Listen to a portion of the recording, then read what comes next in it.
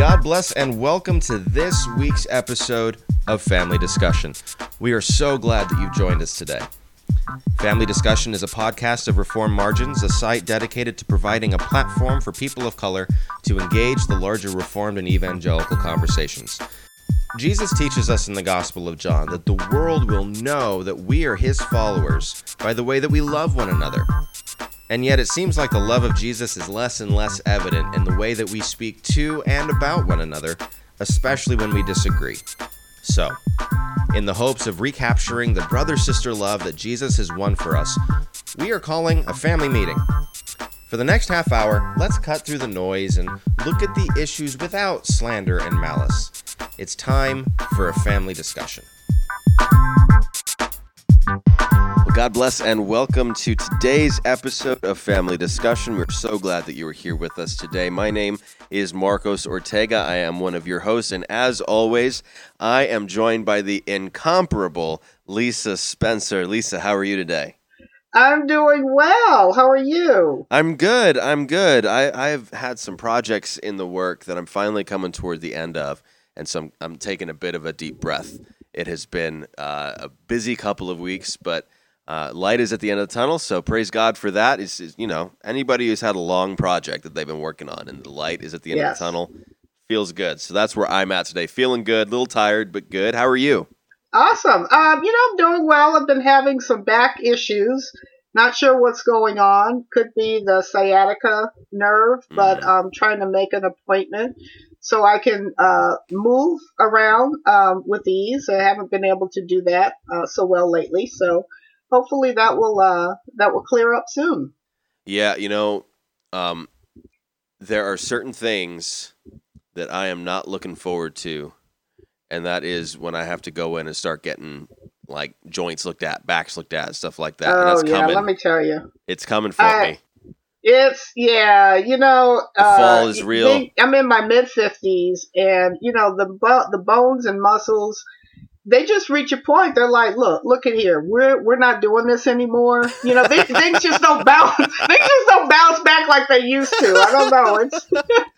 It's like, come on, man, give me a break. So, did you guys get hit by this weird flu-like thing that's been going around? Because we dodged it until this week. We didn't get the flu, but we're starting to get the seasonal change, cold type thing.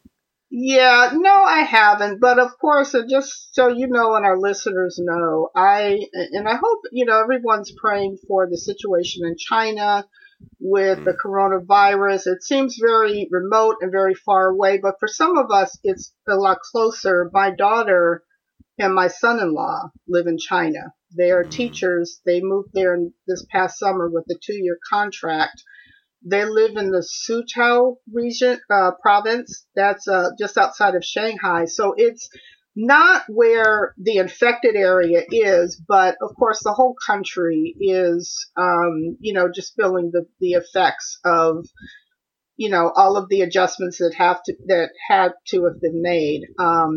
So they're there, and obviously that's a concern on my mind. And praying for that, that this thing will be contained real soon. Yeah, well, we'll definitely be praying with you for your family, and thank you.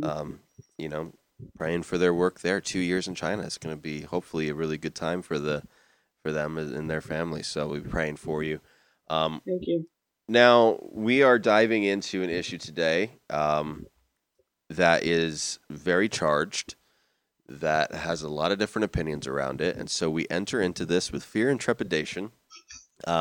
Knowing that there are going to be people who may not like some of the things that they hear, but we're going to do our best to be biblical, to be confessional, to be careful in how we talk about this issue. We're going to get into the issue today of abortion and all the life issues that are around abortion. And this is continuing something we've been doing for a while. This whole season is dedicated to talking about political issues, and especially political issues where there is major disagreement. And we each have given kind of our paradigm for how we approach politics. Last week, we spent some time talking about religious liberty, why that's important, why that issue can be very important, especially to those who lean in a conservative direction politically. And another issue that is very important to conservatives is the issue of abortion. when Christians are ranked, and let's just get rid of the conservative liberal language real quick. When Christians rank their issues, overwhelmingly abortion is at the top. This is maybe the most important issue for Christians in the United States. And I want to say up front that this is not an issue where you and I have a disagreement. Right. We are both pro-life. We both abhor abortion and are praying for and working towards, in various ways, the end of abortion in the United States. So this is not an issue where we disagree. Maybe we should have tried to find a pro-choice Christian to come and join us, but rather, I think this is a conversation that we want to have, because even though we agree on the issue, we don't vote the same way very often. And so this is going to maybe challenge some of people's paradigms of what it means to be pro-life, of what it means to be anti-abortion, of what the different issues are around abortion. And we're actually going to probably spend 2 episodes on this. We're going to hopefully have an interview next week that will take us a little bit deeper and get a little more practical. How do churches work through these issues, and how can we be more equipped and do better in fighting back against the abortion epidemic that's happening? But Lisa, I wonder if you could share a little bit your perspective on abortion, on abortion rights, on issues of life, and especially how they kind of factor into the way you approach the political spheres. Okay. And one thing I want to clarify for our listeners, because this is something that I think comes up with respect to the focus on abortion, and particularly from the conservative camp. So in other words, it's when you look at all of the issues that involve life, there almost seems to be this criticism that, conservative Christians have made abortion sort of the end all and be all. And I want to, I kind of want to put that in the framework of where we are with respect to this issue. I do think that, yes, it is a very prominent issue, and for reasons that we'll go into when we talk about issues of life. But it's not like, well, the moral majority made this, a politicized abortion, and so now this is one of the linchpins of what it means to be a conservative. At the heart of it is, when we go back, we talked about, what are the biblical values that we look at from Scripture, and it has to do with God's morality, God's ethic that we find in Scripture. And in my opinion, there are a couple things that have been going on with this issue. One is from the time that Roe v. Wade was, put into made law, or resulted in abortion being legal, I should say. Mm-hmm. I think that since that time, there's been a learning curve. There's been a lot of education about what happens during the abortion process, what happens to the baby.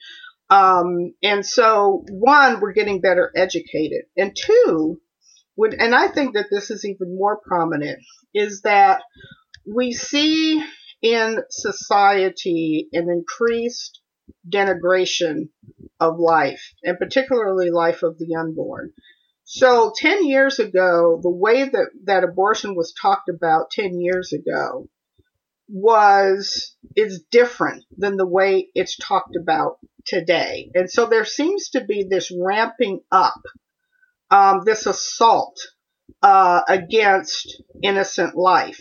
And I think that really factors in to this very strong focus on abortion.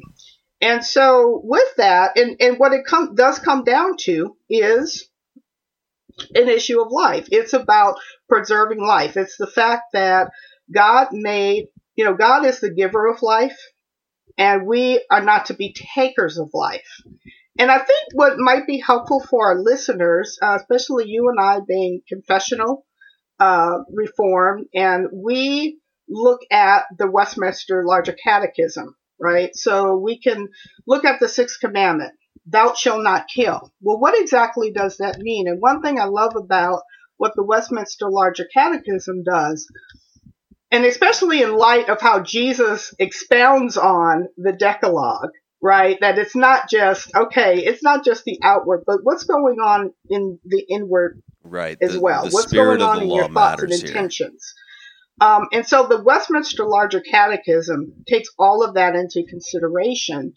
And really kind of amplifies, what do these commandments really mean? So I thought it might be helpful if, you could probably give a brief explanation of what it is and what it says, because I think parts of this are really important in terms of how we view issues of life. Yeah, so I think it's helpful for people to know, especially if you're not familiar with the Westminster Larger Catechism. If you're not familiar, that's okay. I encourage you to get familiar. You don't have to be a Presbyterian, but read the document. I think it's a helpful document. I think that it is. Obviously, I'm a confessional Presbyterian, so I believe that this is a good summary of the Christian faith, and I commend it to all of our listeners. The Larger Catechism is set up as question and answers, and we get to we go through a bunch of theological things, and then it gets to the moral law. What are we as Christians supposed to do? What are we not supposed to do? How are we supposed to live as Christians? I think that's a pretty important question. And so the way the Larger Catechism frames this is against the backdrop of the Ten Commandments. And it asks two questions of each commandment. Well, three, really. What is the commandment? But then it asks, what does that commandment then require, and what does that commandment forbid? And we've talked about this a little bit before, because this is where, for Presbyterians, we go back to our confessional documents to try and help us answer the question, what does it mean, thou shalt not kill, or thou shalt not murder? What exactly does that mean? What are the lines? Is all taking of life always wrong no matter what? Is there areas of gray? When are we supposed to be taking life? Like, these are questions that we ask regularly. The confession and the catechisms are here to try and help us with that. And so I'm not going to read these. They're full paragraphs. But just to give you an idea of some of the things that are included in here, what does it require? Well, obviously, it requires that we do our best to make every lawful effort to preserve our life and the lives of others. That's pretty important. We make every lawful effort to preserve our own life and the lives of others. But it goes all the way from that to our speech and behavior should be peaceful, mild, and courteous. Hey, social media world, our speech should be peaceful, mild, and courteous. It is not just breaking of the 9th commandment, but a breaking of the 6th commandment to slander your brother and sister. That's a quick aside. What does the 6th commandment forbid? That's the next question. Mm-hmm. Before you get into forbidding, because there's another component here that I think is going to come up in the conversation in terms of requirement. Also, comforting and succoring. Yeah. You gotta love these, 17th century. So here's one difference for some folks. Securing the distressed and protecting and defending the innocent. Amen. So y'all in the PCA have the old language. In the EPC, we modernize this language a little bit. What is your modern version? We should provide aid and comfort to those in distress, as well as protect and defend the innocent, because nobody uses the word sucker anymore. Okay. I kind of tripped up over it myself. Oh man! But provide aid and comfort to those in distress, as well as protect and defend the innocent. And when we apply that to an issue like abortion, we are not thinking innocent in like the theological term of total depravity, right? Nobody stands before God sinless. But there are those who are not bringing death upon themselves, and we are to protect them. And if we believe that these are children in the womb, and both you and I do, then we are called to protect the innocent. And so that's an important part of this. And we're going to have to get into this. Provide aid and comfort to those in distress means that to be pro-life does not just mean being anti-abortion. To be pro-life, we're going to have to broaden that out if we're going to be true to the confession. And that's key. And then there's things that we forbid. We forbid taking our own or anyone else's life, except in the pursuit of public justice. And this is where we find a couple of these exceptions of when it is lawful to take life. But then where it forbids speaking in a provocative way. Oh, that hurts. It forbids oppressing. And so when people talk about oppression as something that is, you use oppression categories as inherently Marxist. No, in the confession, in the catechism, it says that the Sixth Commandment forbids oppressing others. It forbids anything else conducive to the destruction of anyone's life. Mm-hmm. The writers of the Catechism are trying to be as broad as possible, saying, listen, we are a people of life because we serve the God of life. And therefore we are to be pro-life in everything. Yes, anti-abortion, but now we've got to broaden this out. What does it mean to be a people of life? And that's why the catechisms are helpful for showing us we can't become legalists and letter of the law people. We have to, what is the spirit of the law? Thou shalt not kill also includes thou shalt promote life. And we have to get into all now of that when it comes to thinking about political issues. Right, exactly. And so, it's obvious from my perspective in terms of, why I would tend to vote Republican. Right, because this is I don't think maybe there's a small percentage of pro-choice Republicans, but that's generally not spoken of in that political paradigm. So I think it's a lot easier for me to say, oh yes, my vote goes towards a party that looks to preserve life in terms of defending the unborn. So here's a question that I think, because you are on the opposite side of the political fence, and I know that this is a question that comes up with respect to Christians who do lean left, who would vote Democrat.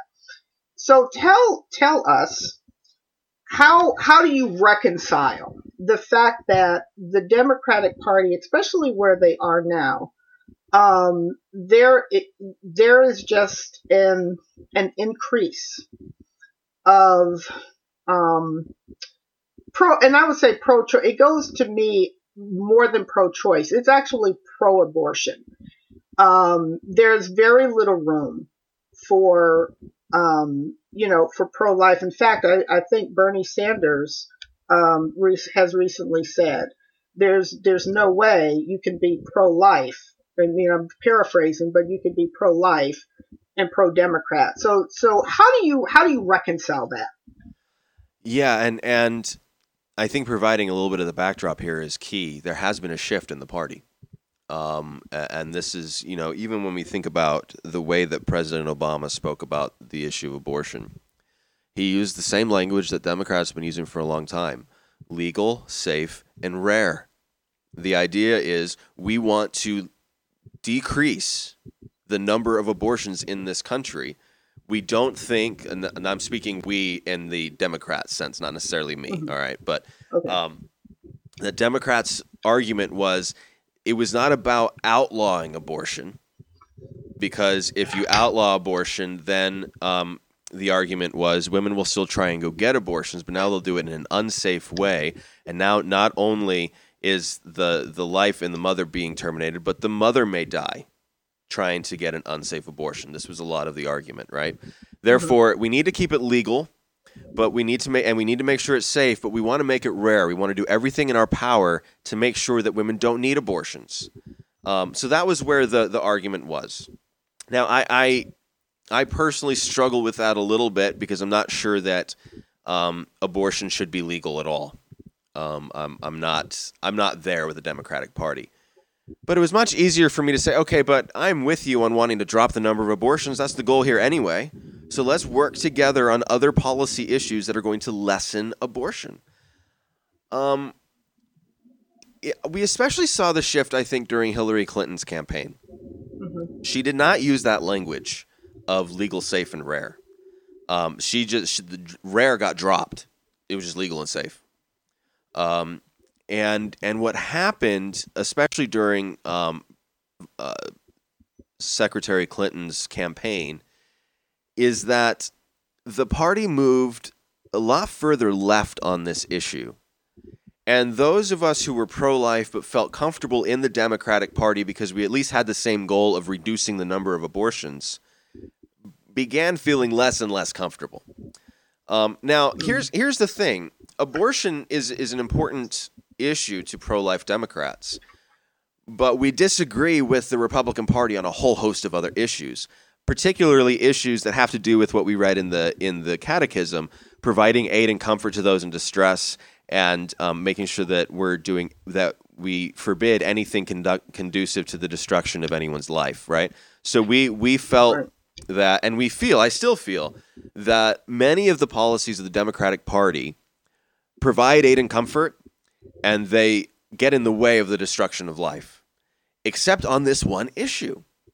This issue, the Democratic Party has moved hard left. Now, there is still a moderate wing of the Democratic Party, and there have been a couple of candidates in this election cycle. For example, Tulsi Gabbard, who is still using the language of legal, safe, and rare. Senator Klobuchar was asked recently, this is on the back of Bernie Sanders' comments that there's really no room for pro-life Democrats. She was asked the same question, is there room for pro-life Democrats? And Klobuchar said, yes, absolutely there is. That we need to have a party that is inclusive of those who are pro-life. The problem is, at least right now when we're recording, the front runner is saying there's no room for pro-life Democrats. Mm-hmm. And that makes us feel a particular way. It is difficult. People need to hear this. It is difficult to be a Democrat and pro-life, especially right now, because the loudest voices are saying we're not welcome. But I'll be honest, I'm kind of used to being unwelcome in the Democratic Party. The reason I stay is, one, there are millions of pro-life Democrats, and people don't know that. There are millions of pro-life Democrats. Democrats for Life is there's a Facebook page that you can follow. There are events that happen around the country. There are a lot of pro-life Democrats. There's small groups like Feminists for Life. There are far left, even politically, far left groups that are pro-life. They're anti-abortion. And so it is becoming harder. There are times where I wonder, can I vote for a Democrat in this election cycle? I was unable to vote for Hillary Clinton, and abortion was one of the reasons. Now, I did not vote for President Trump. I voted third party. I don't know what I'm going to do this time through. Yeah, and I'll be honest, I don't know what I'm going to do this time through. And when we get to talking more about some of the, not just the character, but some of the specific issues around life, it is impossible for me to vote for President Trump. I will not be able to do that. Will I do what many Republicans did, hold my nose and vote for the Democratic nominee? I might. There's a good chance I will, but I don't know. We'll have to cross that bridge. There are a couple nominees that it's going to be hard for me to vote for them, and we'll have to see. But I am voting. I'm voting for a candidate either way that I know violates my conscience on the issue of life. And here's where it is. As much as I talked about this before, as much as Republicans talk about being pro-life, I don't see action on the national level. And so either there is vocally pro-choice in the Democrats or silently pro-choice with the Republicans. Until I see action from the Republican Party on this issue, I don't know how I can weigh abortion when it comes to my vote. Well, I was listening to Senator Ben Sasse, a Republican out of Nebraska, I believe, and, promoting this Born Alive bill, which, preserves the life of the baby who, survives a botched abortion. And again, it's a testament to where we are. Like, I'm listening to his speech thinking, Why do we even need this? I mean, this is a no-brainer. This should be obvious. Of course, you're going to work to preserve the life, but the fact that we have to introduce legislation to preserve life, to me, is just very troubling. I totally agree, and it is shocking to me that we're here. So listeners may know I live in New York State, and here in New York we passed, I guess it was just last year, one of the most radical pro-choice bills on record. It's a horrifying bill, and if people want to know my response to it, I wrote an article in response to the passing of the bill. So it's publicly out there. I publicly condemned the bill. So, and some of the things that are really concerning in this bill is it strips away civil rights from a child that is born through a botched abortion, and it really becomes a question. You've just declared this is not a human person. They're breathing air right now, and you're saying this is not a human person. It's a horrifying bill. And so there are some massive problems in the Democratic Party, and the radical pro-choice wing, the radical pro-abortion wing, has way too loud of a voice. The problem is, when I look at the pro-life wing, I don't see movement. I don't see people who are doing anything that is really helping matters on the abortion issue. Yeah, you have the Born Alive bill, right? Mm-hmm. But I have a serious question. Why could not Republicans get that kind of a bill passed when they were in power? How is it that we don't have a 20-week ban yet? We've had Republican Congresses that are right alongside a Republican president. Other states have managed to pull this off in their states, and they've got 20-week bans. They got heartbeat bills getting passed in some of these states. I'd love to see a national heartbeat bill. Mm-hmm. But for whatever reason, when Republicans get in power, they start going after taxes, they start going after health care, they start making sure they're protecting all these gun rights, and abortion is never there until the Democrats now have Congress, and they can't get anything done, but they can get some votes. And maybe that's super cynical, but it's really frustrating. Yeah. Well, and in fairness, maybe because you have these efforts being made at the state level, that it's, probably that it might be more prudent to focus on these other priorities. So it's not like nothing is getting done. The fact that you do have, states that are stepping up to the plate and working to preserve life. Because at the national level, the main thing is overturning Roe v. Wade. I'm sorry, I don't know what fantasy world that we live in. That takes some time. It takes some effort, and I think probably takes cases that kind of go through the whole process from a local level to the state level to the Supreme Court. Again, I'm speculating, but I think that the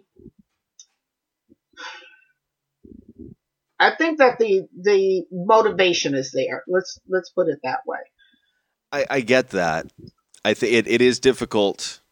It is difficult from my side of the aisle to reconcile pro-life rhetoric with what looks like pro-life in action. And I say this as somebody who, my wife is on the front line of this issue. She works at a crisis pregnancy center. She's working with women every day, counseling them and encouraging them to choose life and not abortion, right? So this is not theoretical for my family.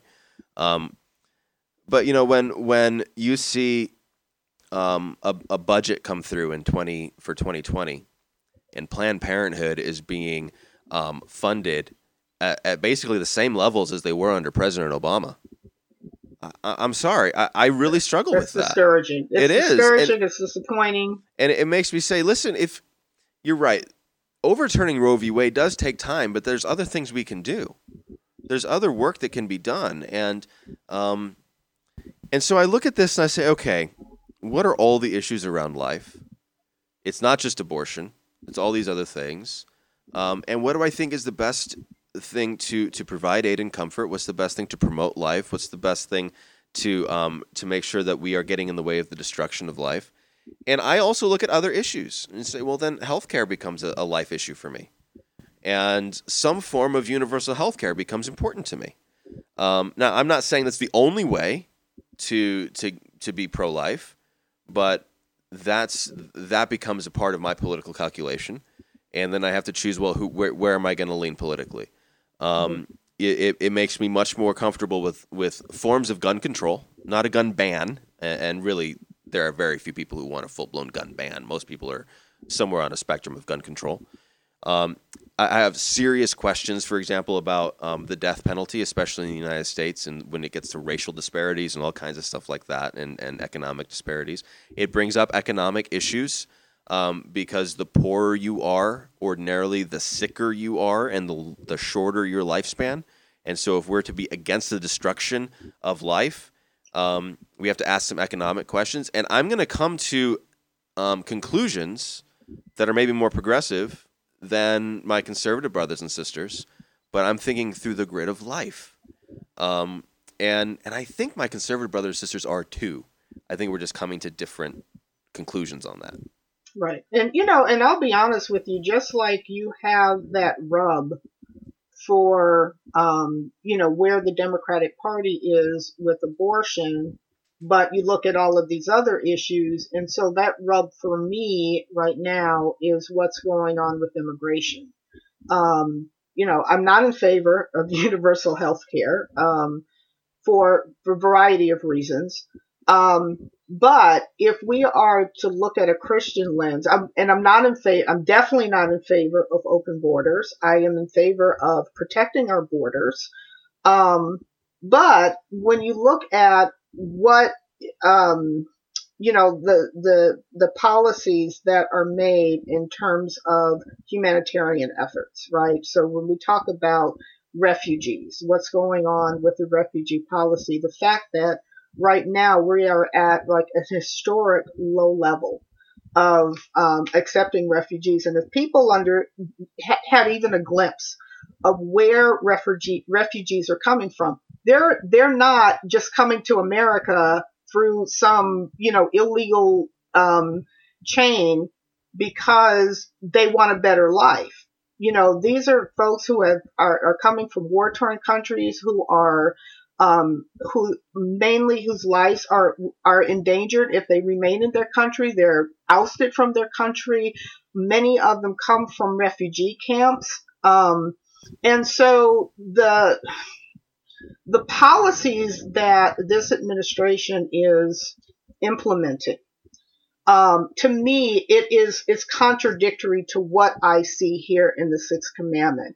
The immigration, I think, is a very complex issue, especially when you talk about what's going on in our southern border and the fact that, we hear about the kids in cages. And I know we're going to do a whole episode on immigration. Well, one is it wasn't designed, those facilities weren't designed to hold the capacity that's being held. So that's part of the problem. But the other part is when you hear stories about neglect, especially children, and that makes me question. That's where I find the rub. Yes, let's protect borders. Yes, let's crack down on illegal immigration. But also let's maintain humanity. Let's maintain dignity. When it comes to our prison system, we're not going to say, well, because you broke the law, you therefore are less than a human, and you get to, and we're going to treat you any old kind of way. There has to be a preservation of humanity, and that's where I see is lacking in this administration. So whereas I say, yes, I am going to vote in a way that promotes the preservation of life, that when I look at what's happening in the area of refugee policy, in the area of immigration, that's where my rub comes in. Well, and what's interesting is you're saying, I'm going to vote in a way that is for the preservation of life. I'm saying the exact same thing. I'm just voting in a different direction. I'm going to vote in a way that is for the preservation of life because I believe that the parties, that the policies of the left do that. just like you believe that the policies of the right do that. And so we have the same core value.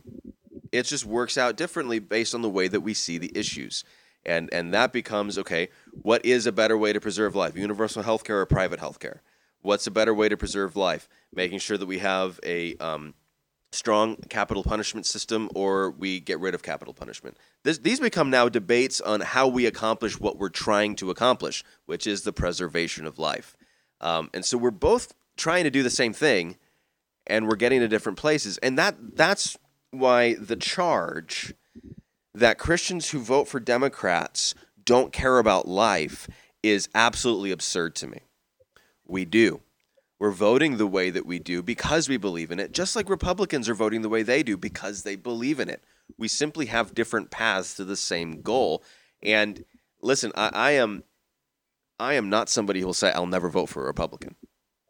Sure, if I believe that a Republican is going to be a better president, for example, in just presidential election, if I believe the Republican candidate is going to be a better president than the Democratic candidate, I'm going to vote for the Republican.